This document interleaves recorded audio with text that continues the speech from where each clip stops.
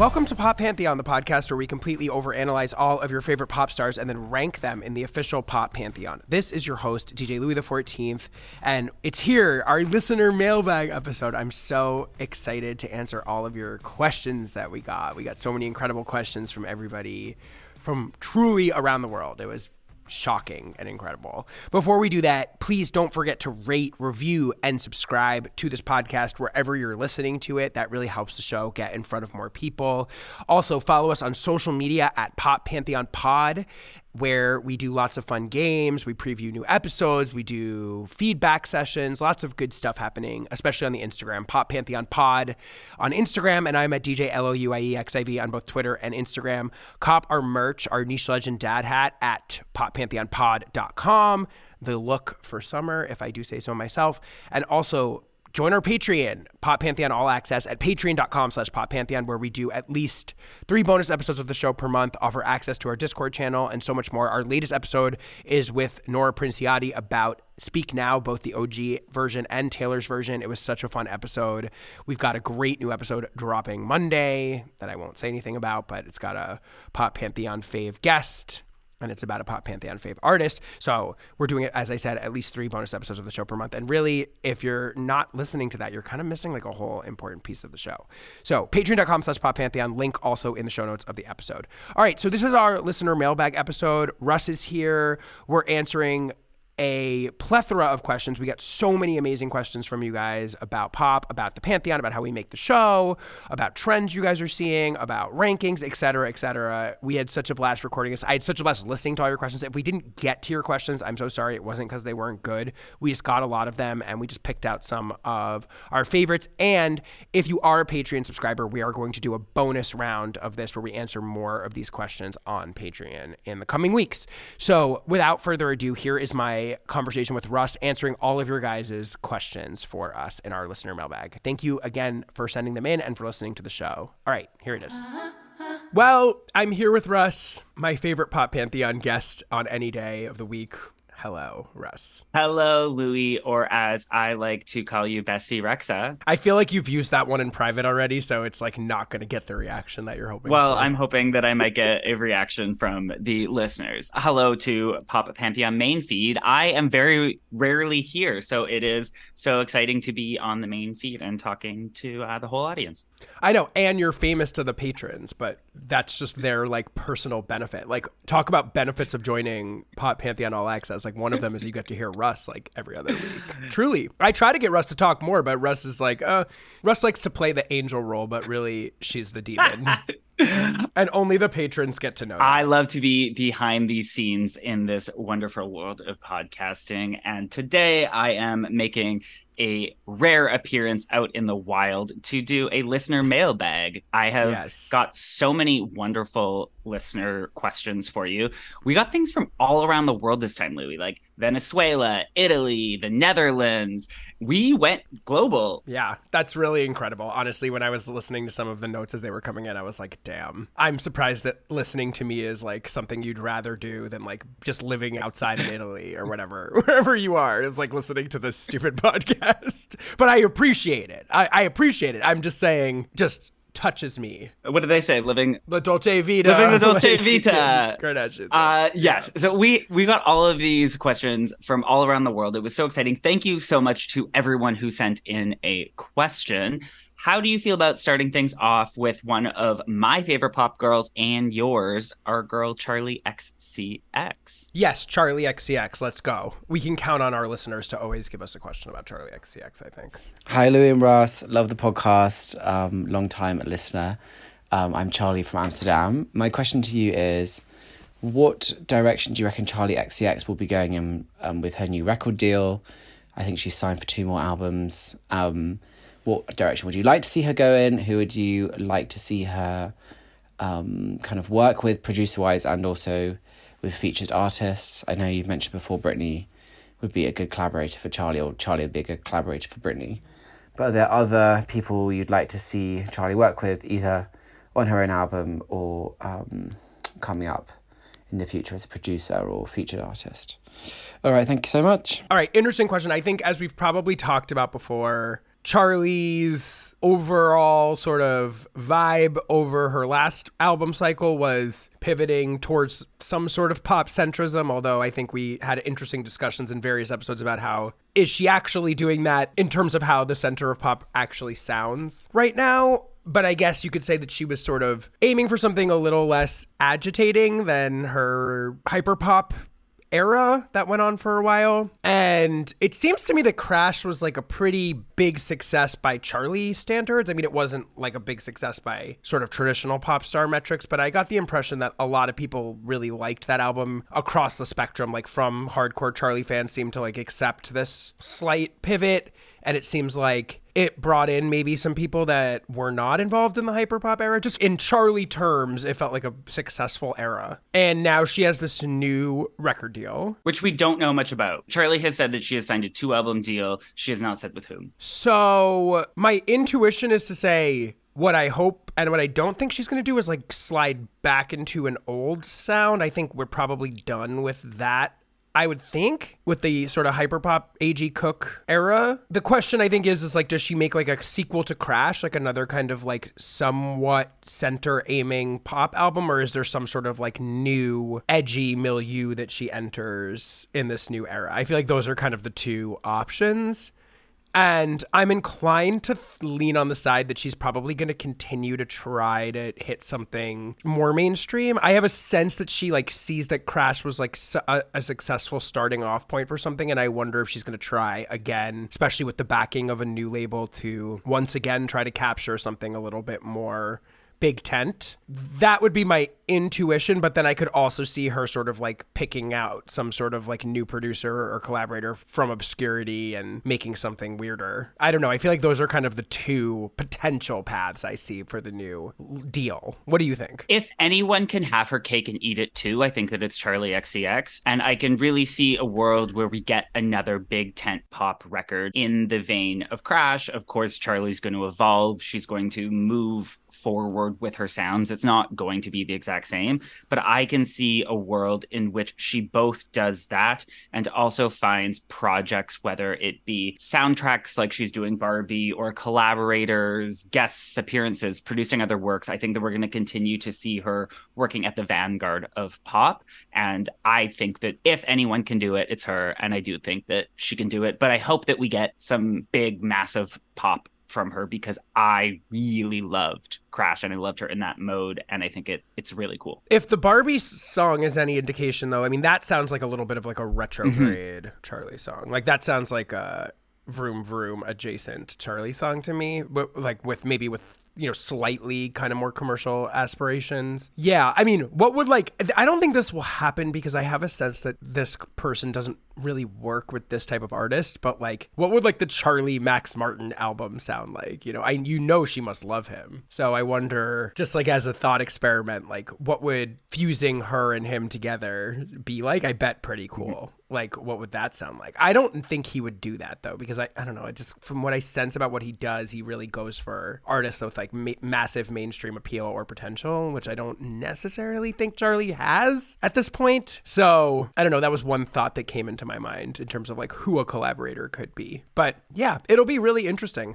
I feel like that's got to be imminent, too, because she's a pretty prolific worker. Yeah, I can't imagine that in the next 12 months, we don't have a pretty full-scale Charli project. Agreed. And I can't wait for it, whatever it is. Me too. All right, next up, we got a question from one of our patrons. A lot of our questions came from Patreon.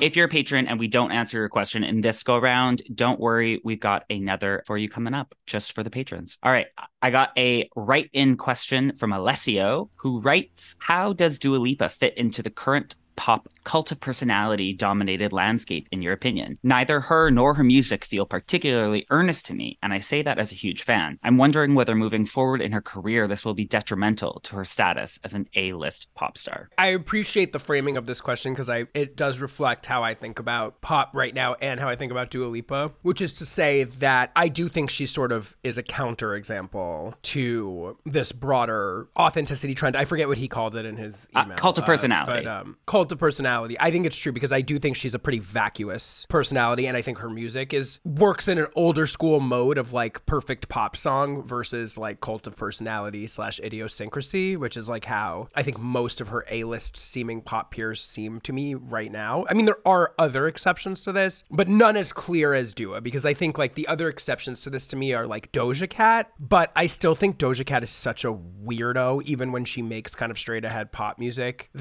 that's where you kind of get a little bit more of the connection to the broader trend. Whereas Dua Lipa really strikes me as like an old school pop star where it's like she's kind of unknowable. She doesn't have a huge personality and her music is not very personal. So I think that every movement in pop always like benefits from counter programming. Like there's always somebody in the zeitgeist who's like not doing what others are doing and like feeding off of people needing alternatives to like what else is happening. So I think that she's providing that. There's two things that come to mind. Is she also a harbinger of a trend shifting back towards something a little bit more artificial and a little bit more surface level glamour, less gritty? Maybe. Another interesting part of this trend could be like the explosion of K-pop acts in America. I mean, you think about like a Blackpink, they operate similarly and they've got a lot of young fans too that are also probably standing Billie Eilish and SZA at the same time. So it's interesting. It's not happening in a vacuum totally, but I do agree that in terms of like English speaking pop superstars, she feels anomalous. And I guess the other part of what I'd answer this by saying is that I do think this next era for her is going to be like pretty pivotal, because I really think there's two worlds that I can imagine, and I sort of feel like they're equally possible, honestly. One of which is that we realize in this next era that future nostalgia happened in a bit of like a zeitgeisty way, where it happened to be the right album for the moment the pandemic hit.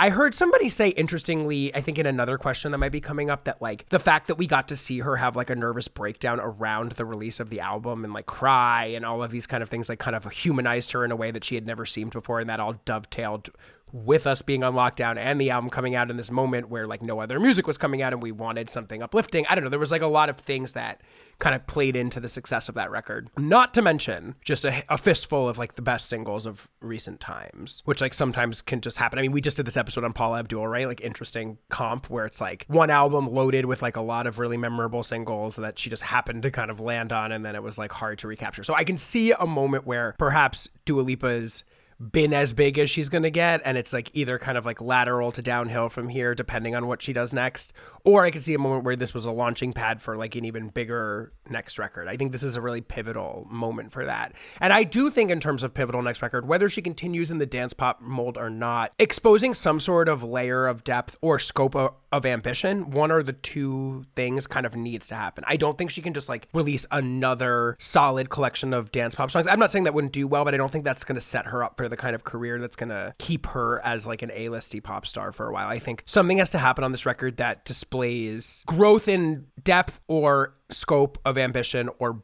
both.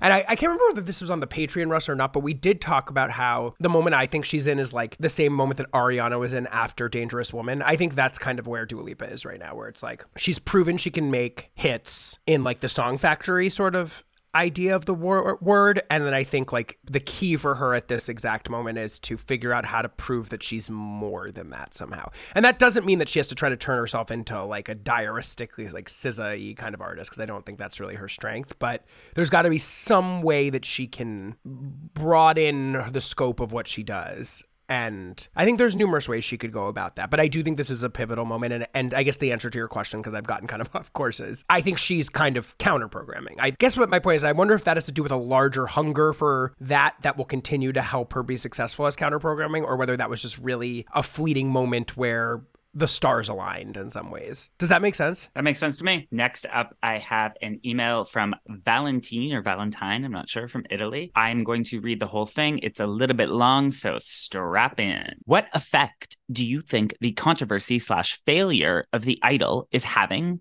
/ is going to have on The Weeknd's career? It seems to me that his recent overexposure and response to the backlash, as well as the show itself, has greatly fractured the fantasy of The Weeknd's musical world.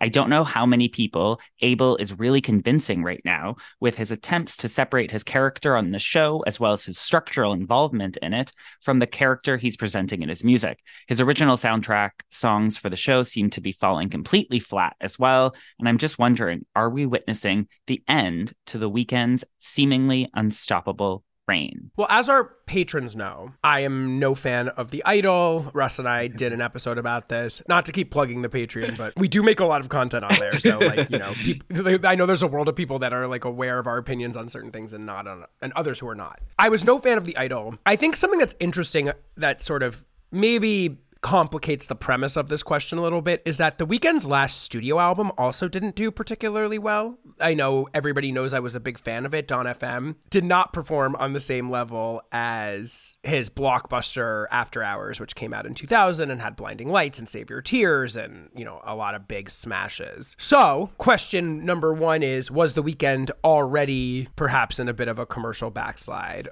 Number two is, I think that the songs from The Idol not doing well are more a function of people just not watching or caring or liking The Idol than they are about anything about The Weeknd. I think there's a lot of people out there that are like outside of the media bubble that like are vaguely aware of this show, but like are not necessarily like steeped in the narrative of the show. And if The Weeknd comes back with like an undeniable banger, I don't think there's not enough people that are going to have been mortally turned off by The Idol to stop an otherwise great Weeknd song. That's my opinion. But I mean, the other thing is that, taking a step back as we do here, The Weeknd is at a phase in his career too, where it's like he's been making hit records for 12 or 13 years at this point. He's been around, and I think he's made some of the best music of his career in the last 3 or 4 years. Some of which has also been the biggest music of his career and some of which has been the least successful of his career. So it'll be interesting to see. I mean, look, he's also, how old do you think The Weeknd? He's probably our age, right? Around our age. And that's an interesting moment in any pop star's trajectory. Like, you just don't know. Like, it really takes an interesting and thoughtful, smart, risk-taking pop star to find a new way to stay interesting at that point. So, I mean, even Drake, for instance,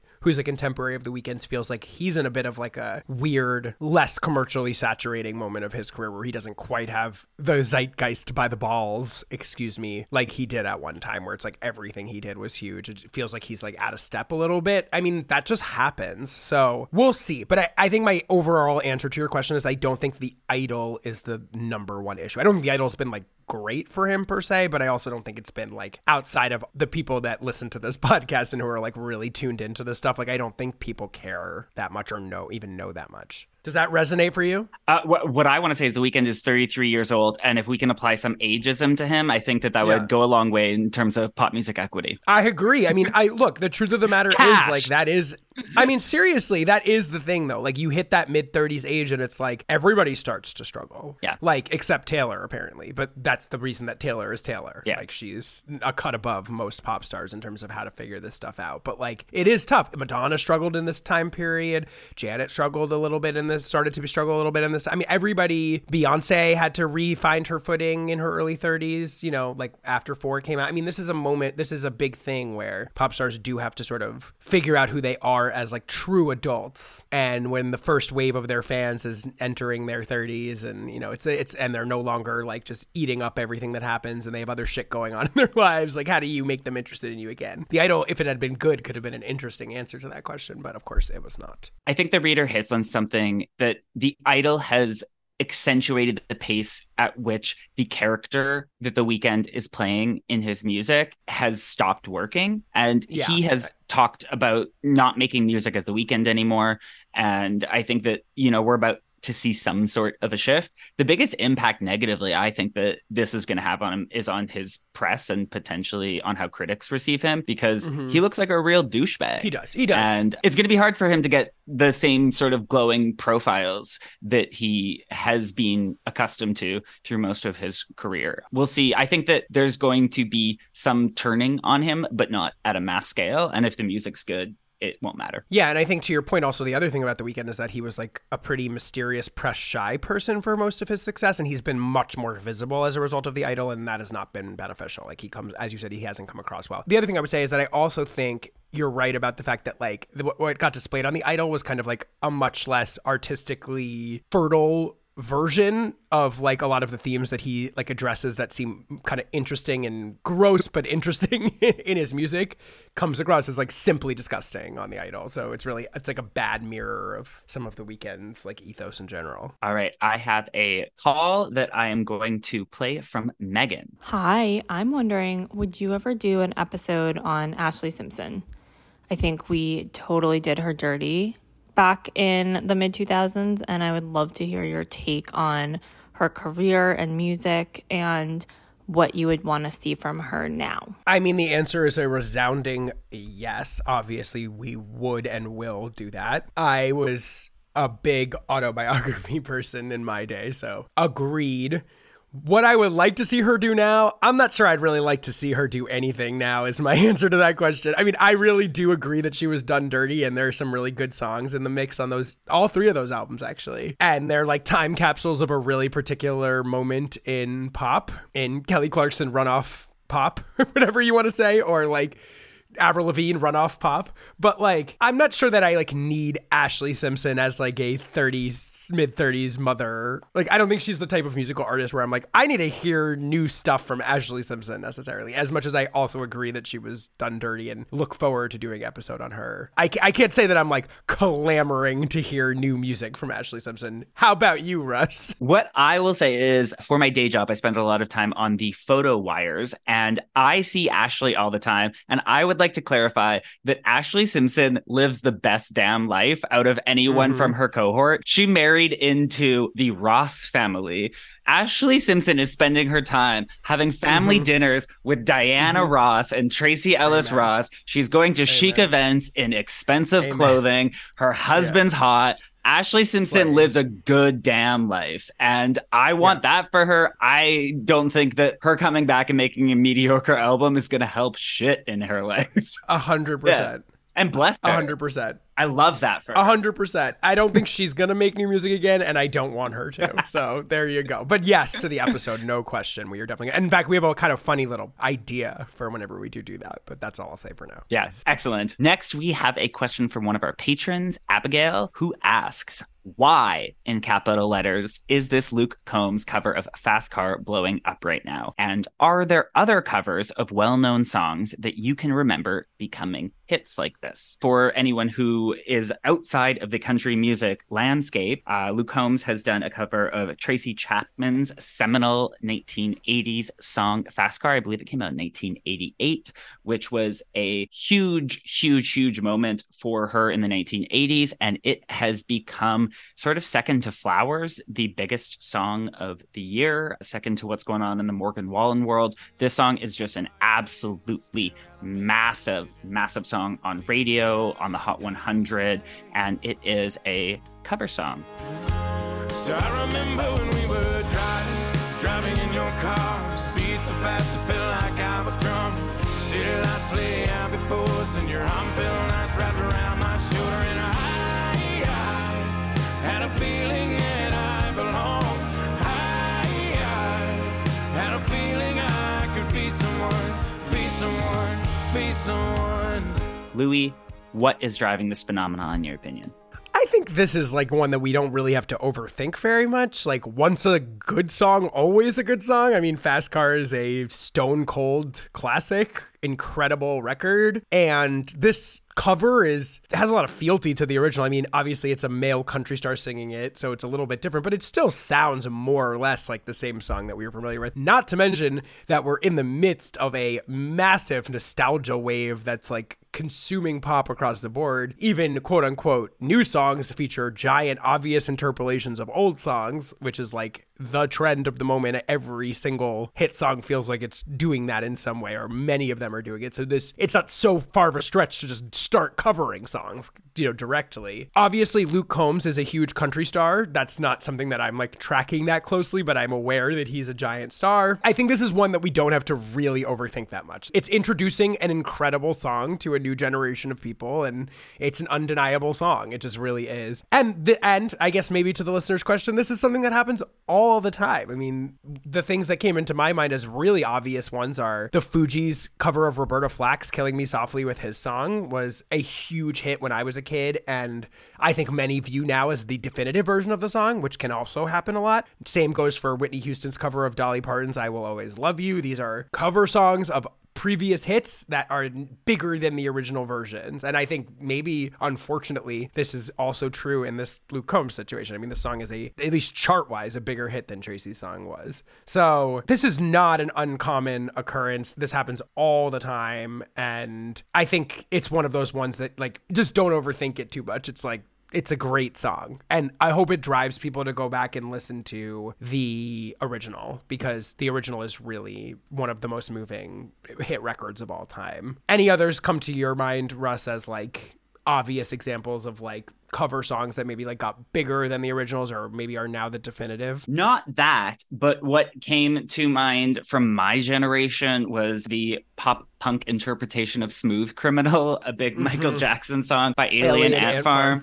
That's a really funny one. Also, Madonna doing American Pie comes to mind for me. I will say also, if you haven't listened to that entire Tracy Chapman record, go and listen to it. There's an incredible song called Across the Line that I think is so unfortunately still pertinent to racial politics in America. One thing that the Luke Combs interpretation doesn't have is the like perspective of a Black woman in America, which I think drove a lot of the feeling and emotion behind the original song and drives the feeling and emotion behind a lot of that entire record. Although I did think that it was cool that Luke Combs kept the she, her pronouns. So Luke Combs is singing that from the perspective of a woman, and that's unique and interesting for country for sure. A truckload of money has been dumped off at Tracy Chapman's house because she is the sole writer on that song. And yeah, I was going to say, yeah, I think that's fucking cool. So Tracy Chapman, one of the greats. Yeah. And there's also this really disturbing phenomenon that I have been cued in onto about like this cover of Dancing on My Own. No.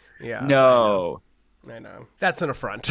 That's horrible. And I hate it. Yeah. I hate it. Let's not even give that attention. Okay, we have a question coming up. We did a series this spring on girl groups, and I got a question from T about the legacy of an all-time great boy band. Ready for it? Oh, yeah. Hi, Louis and Russ. I hope you guys are doing well. My question is, would you ever consider doing an episode on Boys to Men?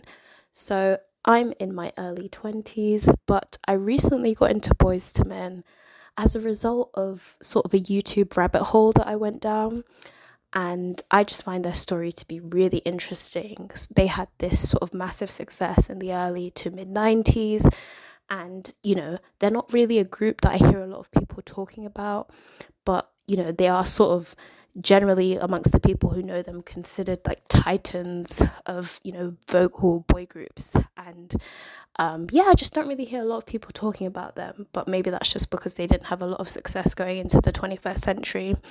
So yeah, that's my question. I also just wanted to say thanks for this podcast. I don't really consider myself to be a music person, but I just love pop culture commentary, and you guys have introduced me to some artists that I wouldn't have otherwise listened to, so thanks. Aw, love that. I love Boyz II Men, and I love that era of R&B, like particularly as like a big sweet spot for me. I actually was thinking about Boyz II Men the other night because I went to see my king, Charli Puth, at the Greek Theater, and he has a wonderful duet with Boyz II Men on Voice Notes that's like a Boyz II Men tribute in some ways. The answer is yes. Of course we would do an episode on Boyz II Men. I'm sure we will eventually be doing that. The 90s were a time still when like hip hop and R&B were really segmented out of quote unquote mainstream pop. And I think the truth of the matter is that even Janet suffers from this. Like, Janet is viewed one way by Black people, and that is different from how she is viewed, or like the size and scope of her impact feels different there than it does for your average white listener, in a way that like Beyonce's I don't think is the same. I mean, I think Beyonce means something different to different groups of people, but it's clear to everybody the size and scope of her impact is equally obvious to both groups.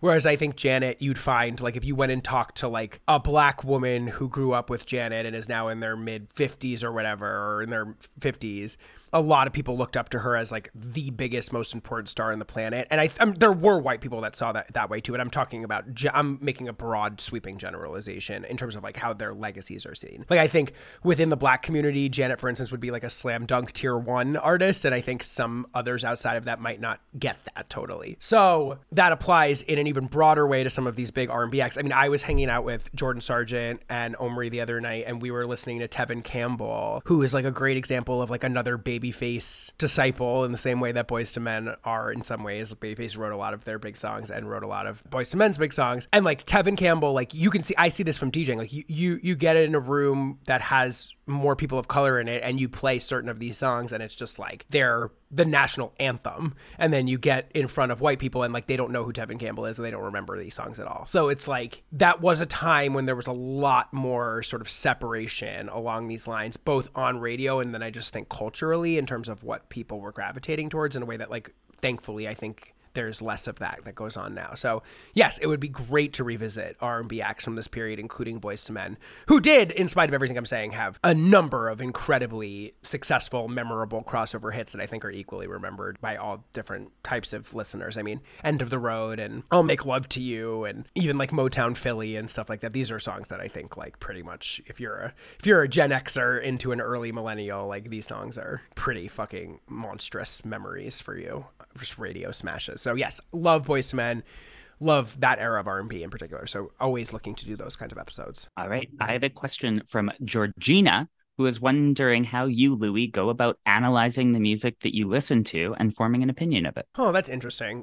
I wonder if she's talking about like specifically in context of like prepping to make episodes of Pop Pantheon or like in general. Yes. Yeah. I can't remember where I talked about this. Maybe I talked about it on the Patreon, but it can really depend because there's some episodes of the show that I go into the prep process with a lot of thoughts and know the music really well. And there's others where I'm hearing stuff for the first time. And there's many where it's a combination where I'm familiar with some stuff and less familiar with others. So that experience can really differ because if I'm listening to music that I already have a lot of thoughts and opinions on that I've formed over a lifetime, I find that the process is more like, can I hear this in a new way? I do a lot of reading often before I listen to stuff, which I don't know what other people's processes are like, but like I like to get myself situated contextually before I listen to stuff. So I will go back and read contemporary reviews. I'll read retrospective reviews. I'll like learn about the history surrounding a certain album, for instance, like that I'm about to listen to. So I just feel very like situated in what I'm listening to. And then the way that I'm listening to it is just way more tuned in than I would be like in a normal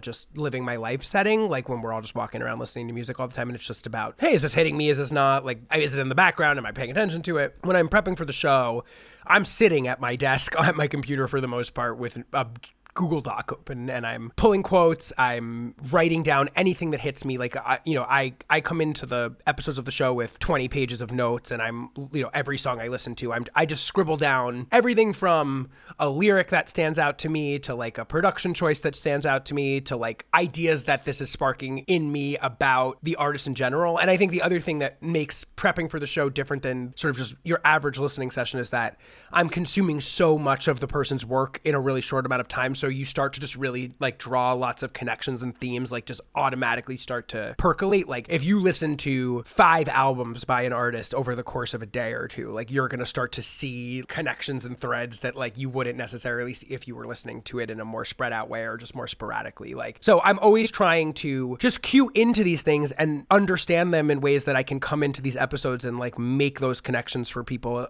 as best I can when I'm prepping for the show. So it's a much more like focused and intensive listening process. And in fact, one thing that I really enjoy actually is when the episode is done, I love just like putting on the playlist that we make for the artist and then just getting to just go back to enjoying them just like without having to overthink it is really fun. Like with the richness of knowledge I've gathered from the episode, but then being able to just turn my brain off and just kind of enjoy the music. I really tend to like doing that after I've gotten through the kind of more rigorous process of trying to like be an engaged, thoughtful consumer.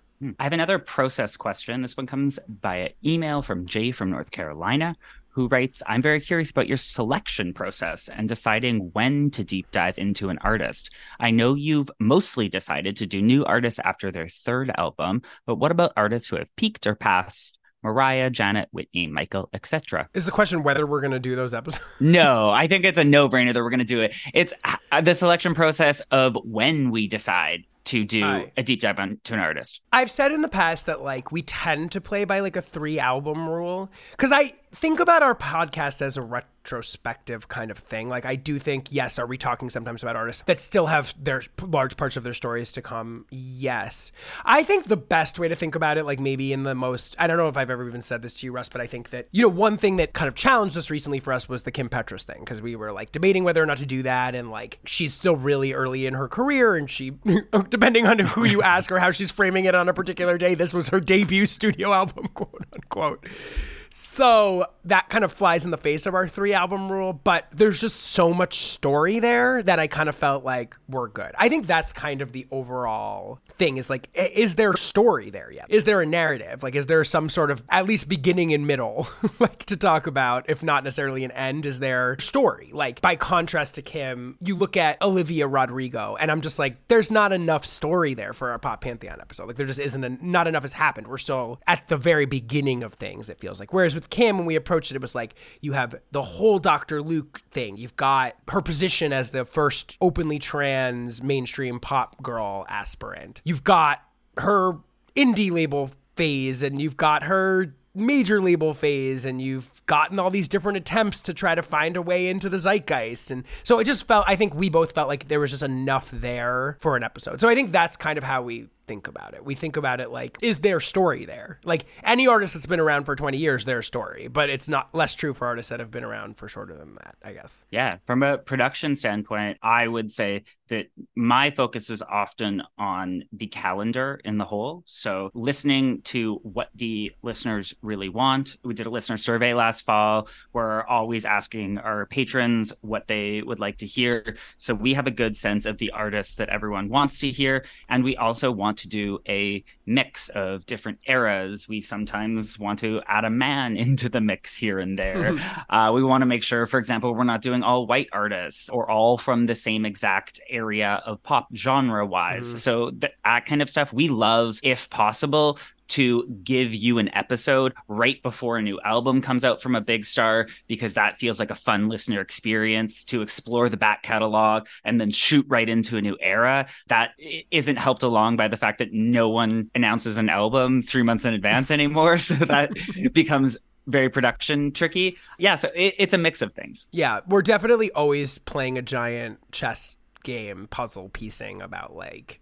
you know, how soon do we do artists that are too similar to each other, making sure we're playing on different eras, even though, let me tell you, certain eras are less popular with the listeners than other eras. But, like, you know, we still try to, like, balance out also, like, feeding what we know the majority of you guys want to hear with, like, making sure that we're also doing episodes that feel, like, meaningful to the process of laying out the Pop Pantheon. You know, it's like, that's always another part of the balancing act, is, like, we're very aware what you guys are waiting for all the time. And, like, you know, I also think for everybody that, like, yells at me online all the time about, like, how could you have done this person, but you haven't done Taylor and Brittany and da-da-da-da. Russ and I see this podcast as a long-term investment for us, and we know you're all waiting for those. So, like, you know, and why would we... you're gonna get them. You're gonna get them. It's just that, you know, we want to make sure that we have those around for as long as we hope the podcast is around for. And we're having some interesting discussions internally now about certain early episodes where the podcast was, like, you know, a little bit more in a nascent form, like potentially revisiting some of those early artists that we did in broader terms. Putting a pin in that, Jay is also wondering whether we would consider doing an episode dedicated to our unpopular opinions of the pop girls, things that we loathe that everyone else seems to love. I feel like I'd be doing that all the time. Like, am I not constantly doing that? I feel like I'm constantly, like, putting my unpopular opinions out. Fair enough. Do I need to have a whole episode devoted to that? I don't think so. I think I can make any episode about that. The thing that you guys really should know, though, is that Russ is the snarkiest, most demonic person of opinions, gay bitch out there, and he comes across as like Mr. Sweetie Canadian, like happy-go-lucky, whatever. But like when the microphone goes off, you should see the text messages I get about some of your faves, because I know he doesn't want me to tell them right here. But like he has some opinions that I think he would very much like me to keep to myself. Not every opinion is fit for air. Not every thought is fully formed. But I will say that once during a game night with a bunch of my closest friends, it was one of those games where the cards are out and they have a descriptor for every person. And one of the cards said little bitch, and 12 people handed me the card. Okay. I just think it's funny because everybody sees me as the one who has like a lot of hot takes, but like behind the scenes, I feel like I have more like basic alignment with most things, and you will come through with like a take that I'm like, holy fuck, like holy shit, like about people that like, you know, yeah, whatever. I'll leave it at that. Okay. Are you enjoying this episode? Because if you are, let me tell you, if you're only listening to the Pop Pantheon main feed, you're only getting half the story. Over on our Patreon channel, Pop Pantheon All Access, we're now offering at least 3 bonus episodes of the show per month. We're talking about all your favorite new albums like Jessie Ware's That Feels Good, digging into all the big singles of the month on our new music speed rounds, and of course, deep diving on classic albums like Janet's The Velvet Rope, Ariana Grande's Positions, Lady Gaga's Chromatica, and so much more with all of your favorite Pop Pantheon guests. All of this, plus you'll get access to our Discord channel, input on future episodes of the show, and so much more. So what are you doing? Go over to patreon.com/poppantheon or click the link in the show notes of this episode to sign up at the icon tier today. I have a call from one of our most loyal listeners. Shout out, Martin. Hi, Louie and Russ. It's Martin here. With the recent announcement that PC Music are going to transition to a purely archival label and release no more new music, I'm interested in your thoughts on what is the legacy of PC Music. How has the label and the artists on the label shaped the sound of modern pop? And what are some of your highlights from the label? Obviously, you've got your Charlies, your Sophies. My personal highlight is Pink and Blue by Hannah Diamond. Shouts to Hannah Diamond. So I really want to hear what you think about all this music, sort of most pioneering and exciting music, you know, I think some of us maybe have ever heard, and how you think the whole legacy of PC Music will be felt as pop moves forward, and what are these people potentially going to do next. So thanks, guys. See you later. So, Louis, before you answer that question, for anyone who is unfamiliar with PC Music, can you just set up what the label is? Yeah, the label's like a collective of artists that are sort of under the umbrella of the London-based producer A.G. Cook. They came together in like 2013 or so, like by releasing stuff on SoundCloud, and some of their most notable artists have been Hannah Diamond, Easy Fun, GFOTY, Planet 1999. They've released a lot of like compilations, and like they're mostly associated with hyperpop. Like they're a collective of musicians that has sort of like calcified the sort of like exaggerated, jagged, uber computerized dance music stripped down to its basic parts vibe that is hyperpop, and sort of reveling in artifice, you know, reveling in advertising, consumerism, corporate branding. I mean, I believe Hannah Diamond was like a fake artist in some ways that like was also seen as like a just created to be like a brand advertisement. Like it was a commentary on like the art and commerce conversation in some ways. Like it's just that utterly like jagged, synthetic, computerized. I mean, Sophie is not part of PC Music, but was like adjacent to PC Music. So like they're part of that world. And I think the answer to your question about their legacy is that I think they're going to be remembered as one of the most influential and forward-thinking pop movements of the last decade plus, in a time when pop has felt really stuck in nostalgia, in kind of like dirginess, in kind of like backwards lookingness, and sort of dourness, and overly introspective music in some ways. I think they'll be remembered, and I think we're only beginning to see their infiltration into the mainstream in terms of like that they were some of the only people that were engaging with pop music with a truly forward-thinking lens. And I think we see that legacy being carried on in obviously Charli, but of course who, you know, collaborated a lot with A.G. Cook and adopted their sound but put like a mainstream pop sheen on it. Obviously, the continued success and influence of 100 gecs is incredibly indebted to PC Music's whole thing. And then I think we're going to start seeing A.G. Cook and all these people. Like, that's one question I have about Dua Lipa. Like, what would the Dua Lipa A.G. Cook album sound like? You know, it seems like in a post-Charli world for him, I mean, he produced a song on Renaissance. I mean, there's like, they've made inroads into mainstream pop. And I think it would be wise for an artist like a Dua Lipa, like somebody that's like very obviously mainstream, but like, you know, this is what Madonna was so great at, right? Was like being able to spot a movement that was ready for like prime time and like giving it the prime time sheen, right? Like that was her skill. And I think another pop star like Charli, again, like is the person that did that in some ways, but wasn't able to mainstream it, you know? So it's like she still represents somewhat of an agitator or early adopter. So it could be interesting to see an artist like a Dua Lipa like make some version of a PC Music inspired album.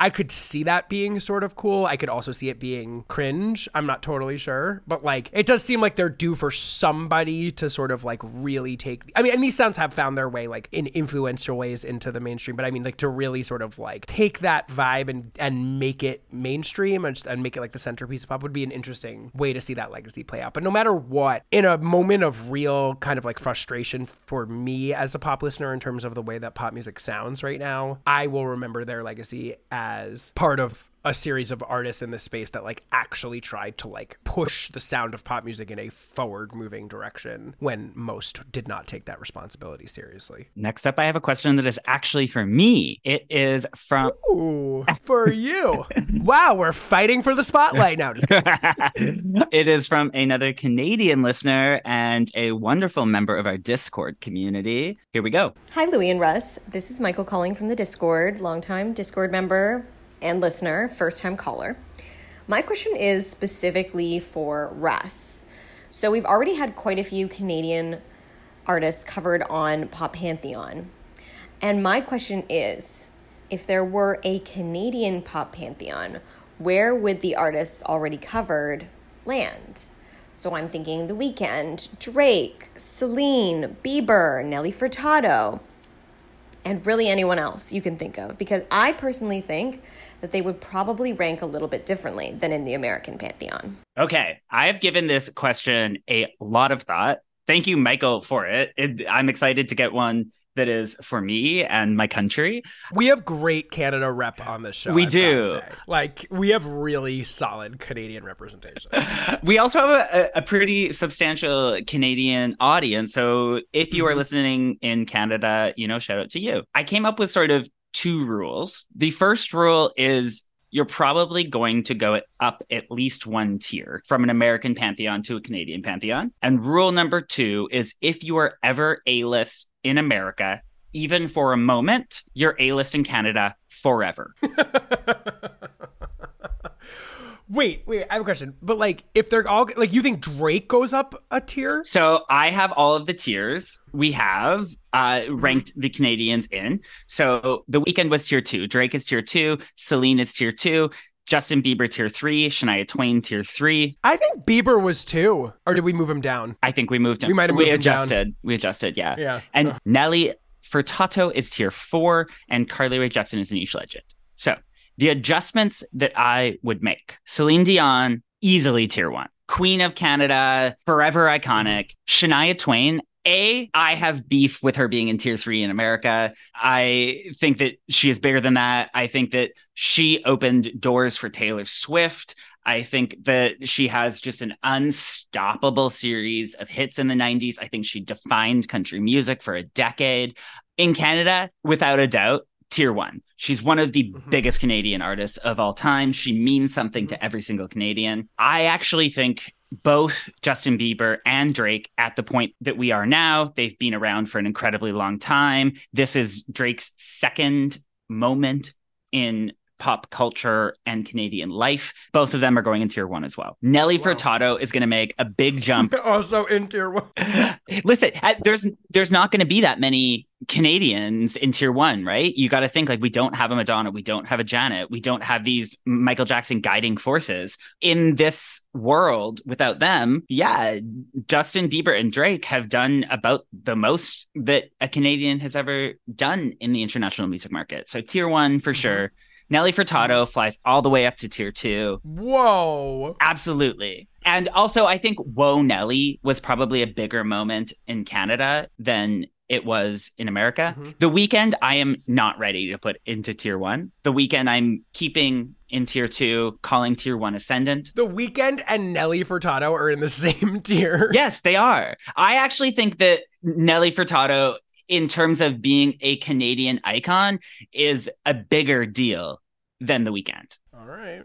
Because we got to see how it still shakes out. You're the expert. You're the expert. I also had a few thoughts about, there are some people who wouldn't even be in an American pantheon necessarily, who would actually rank pretty high in Canada. Amanda Marshall is one that comes to mind, who would be tier 3. Some of the tier 4 or 5 spots, like Sean Desmond, B44, these acts that don't necessarily break anywhere else. Len, who had the hit Steal My Sunshine. Louis, do you know who Jan Arden is? No idea. So like Jan Arden would be tier 3, maybe even tier 2, particularly for the 80s and 90s. We had very strict government rules about the radio, and a certain portion of it had to be Canadian. So there are huge artists that are big from Canadian radio and much music video play that are nowhere else. And I think that is probably true for around the world, but I think it's less true today, and that's maybe why I don't see The Weeknd as iconically Canadian as I would see someone like Nelly Furtado. Interesting. All right. Interesting. Love it. That's my Canadian pantheon for you. That was amazing. With so much thought as usual. Wouldn't expect anything else. A fun question that is turning around your most asked question on you. I got a call from Daniel. Hey Louis, hey Russ. This is Daniel from Melbourne, Australia. I'm a huge fan of the pod, and one of my favorite things about the career episodes, Louis, is when you ask the guest what their favorite underrated track is. Now, I wanted to ask you both, what are your favorite underrated tracks from your favorite artist? Now, my favorite artist is Britney, and I have 3 favorites that I feel like no one know about but the true stans, and they are State of Grace, Rockstar, and Amnesia. Now, in my heart, these are #1 singles. These should have been official album tracks. So if you can think of any from your favorite artist, please let me know. You want to go first or me? I want you to go first. Who are you choosing? I'm going to go with Janet, I guess, just to be consistent. Cool. I would say that 3 of my favorite underrated Janet tracks are Empty from The Velvet Rope, and we talk about that at length on our Patreon episode with Rich Juzwiak, where we talked about The Velvet Rope. So I would put that on there for sure. I'm also a huge fan of the song Roller Coaster from 2008's Discipline, which is a record that I didn't totally appreciate when it came out at the time, but has really grown on me, and I enjoy a lot of good songs on that record. But in terms of like a true deep cut, Roller Coaster is a Dark Child production that pays homage to Jimmy and Terry in many ways and is just light, frothy Janet classic. And then I'll throw on Strawberry Bounce from Demita Joe, the record that got tanked by the Super Bowl. A very enjoyable album on the whole. This one is co-produced by Kanye West and is incredibly fun, like sex robot meets elevator music Janet song, if that makes sense.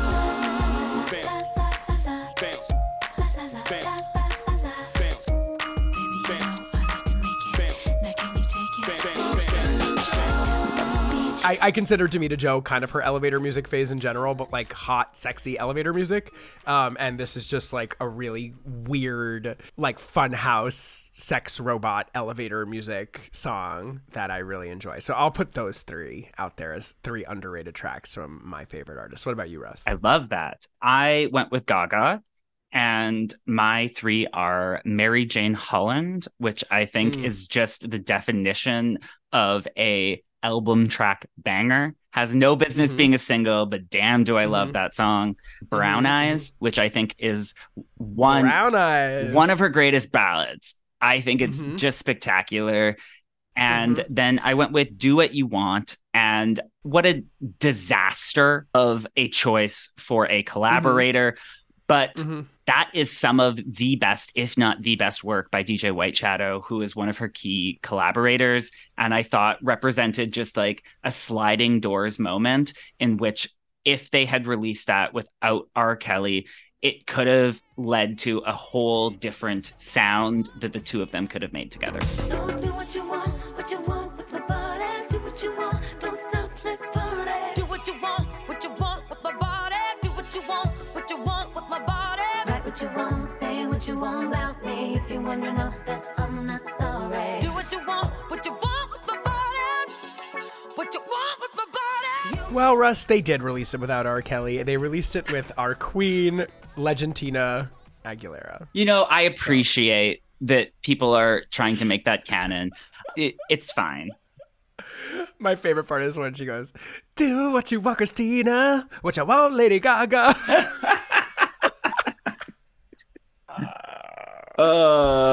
It's inauthentic. They hate each other. Okay, next up, we've got a question about niche legends that comes from Jason. Hi, Louis. I'm a massive fan of the show. I listen religiously every week, and I've come to realize that I guess I'm a bit of a niche legend kind of guy.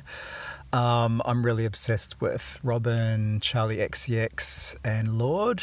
Obviously, I'm a New Zealander, so I love Lord.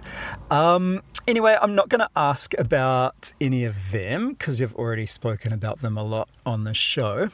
But I wanted to get your hot takes on some other niche legends. So I thought maybe you could chat for a few minutes about each of them and just give your opinion. So the niche legends I was thinking of that I love are Christine and the Queens, Azalea Banks, Haim, Tuvalu, or Tovalo, however you want to say it, Khalees, and then one that's a bit more left of centre, Bjork. I'd love to get your opinion on those niche legends. All right, we are going to do this as a rapid fire. You are able to say 3 words tops about each of these. Christine and the Queens, instant response. Rhythmic lesbian icon. Azalea Banks. Problematic fave forever. Haim. My Jewish sisters. Tuvalu. Dirty, sexy dance music. That's 4 words. Khalees. Underrated, influential farmer. Bjork. Looking forward episode. Would you like to expand or pontificate on 1 or 2 of those at all? Or some of this is a real variety of niche legend categories. It is. Khalees is an all-time favorite artist of mine. And if you want to listen to me talk more about her, there's a good episode of Flop Culture with Fanula Jones that I highly recommend. Good podcast. I'm on the first episode talking about Khalees, and we will definitely be doing an episode on her because she was a huge thing for me growing up. Very formative artist. So really love Khalees. I, of course, love Azalea Banks like any other self-loathing homosexual. And anybody else I want to pontificate on? Haim. I love Haim. Haim is like an all-time favorite group for me. Like, absolutely adore all 3 of those records. My Silver Lake Sissies, my desert family, my desert wandering family. Okay, I've got one last question. This is from our patron, Sarah, who asks, how did you meet and start working together? And in parentheses, obsessed with your Lady Gaga episodes you recorded on Dunzo, Russ. Cute. We met because I was drowning making this show by myself. And you can go back and listen to the episodes from around, I don't know, early 2022. And I was like asking if there was anybody who wanted to come very part-time help me. And Russ, I actually knew about before because of Dunzo, because I think maybe the first time this podcast ever got a shout out was when Russ gave us a shout out on Dunzo, like very early on in the podcast's run. But I didn't realize, I don't know, I didn't make the connection. And then basically you just reached out to me and were very much like, hey, I'm interested in doing this. And we met, and it was pretty like easy. I feel like it was just, I immediately thought you were like incredibly impressive and you had so many good ideas and you came really prepared and we had great chemistry and it was like very obvious. And then basically I think since then it's grown from like a, you know, just like a thing you were helping me out with a couple hours a week to like, you know, something that you're now like much an integral part of. And like this show, not to be mushy, but this show truly would not exist, nor would it have gotten to the place it is right now without Russ? It wouldn't have been possible. So like, you know, it's become an incredible partnership. Really, honestly, very seamless partnership. I have to say, like, I don't know if I can think of a lot of relationships in my life that have had like this level of seamlessness to them, but that's how we met. Anything you want to add? Sorry for being that's very sweet, Louis. Thank you. I would say shout out to my friend Mimi, who is the one who introduced me to Pop Pantheon. Is, you know, we all have these great friends. I think everyone in the listenership would relate to this. Like, you have your friends that you can talk to about pop music, and then most people in your life don't care about the factoids that you are bringing about the recording of a Britney Spears album from 20 years ago. And Mimi is that girl that I can sit down with and go deep, and sent me this podcast and said, I think you would love it. I did love it. And yeah, it has grown into a much bigger thing than when we started. So it's that's true. That's true. No, but that is, I mean, like, that would not have been possible without you. The first thing, like, Russ literally came in, I remember, like, on our first meeting, and he was like, you have to start publishing this weekly. And I was like, you're kidding me, because I'm already going to kill myself. Like, I have too much to do. Like, I'm going to die. And you were like, no, we got to start publishing it weekly. And, like, I'm going to help. And I was like, okay. And that was very important, as were many of the innovations you have brought to this show. So yeah, it's been great. I adore you, as you know. Well, we can't send this out on such an earnest note. Okay, so what is the song that we're sending it out on? Oh, you didn't come with that plan. New rules. Why new rules? Because it's steely and cold. And because you just want like an Icy song? Kim Petras, Icy. All right, so we'll go out on Icy by Kim Petras. How's that? Fine. Let's go out on Icy by Kim Petras. We have no feelings. We're emotionally shut down, traumatized queer people. It is hard for me to accept you being so kind to me. What do you mean? Appreciate it. You're the one that's the kind one, but that's fine. Do you know how, if you only knew what Russ deals with me on a day-to-day basis with the utmost grace all the time, when, as you say, Stressica Simpson comes out. I also want to say thank you to everyone who sent in questions, voice notes, etc. Again, I want to say that we are going to have a patron mailbag episode coming out soon. If you sent in a question and did not have it answered and you are a patron, TBD. And once again, patreon.com/poppantheon. At least 3 episodes a month. We have some really cool stuff coming out.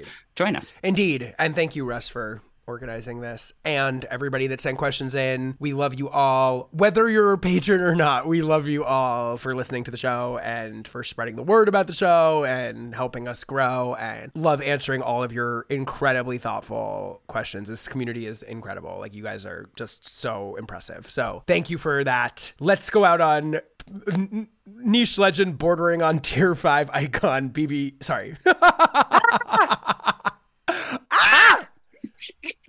Niche legend bordering on tier 5 artist Kim Petras's I would like to match your earnesty. Oh, okay. Can I make a song suggestion? Yeah. Can we go out, given the breadth of calls from around the world? Yeah. Could we go out on the dance classic Around the World by Daft Punk? Sure. Absolutely. Shout out. Let's go out shout on out Venezuela. We love our global community. So sure. Let's the go Netherlands. Around the World by Daft Punk. Fine. Sounds great.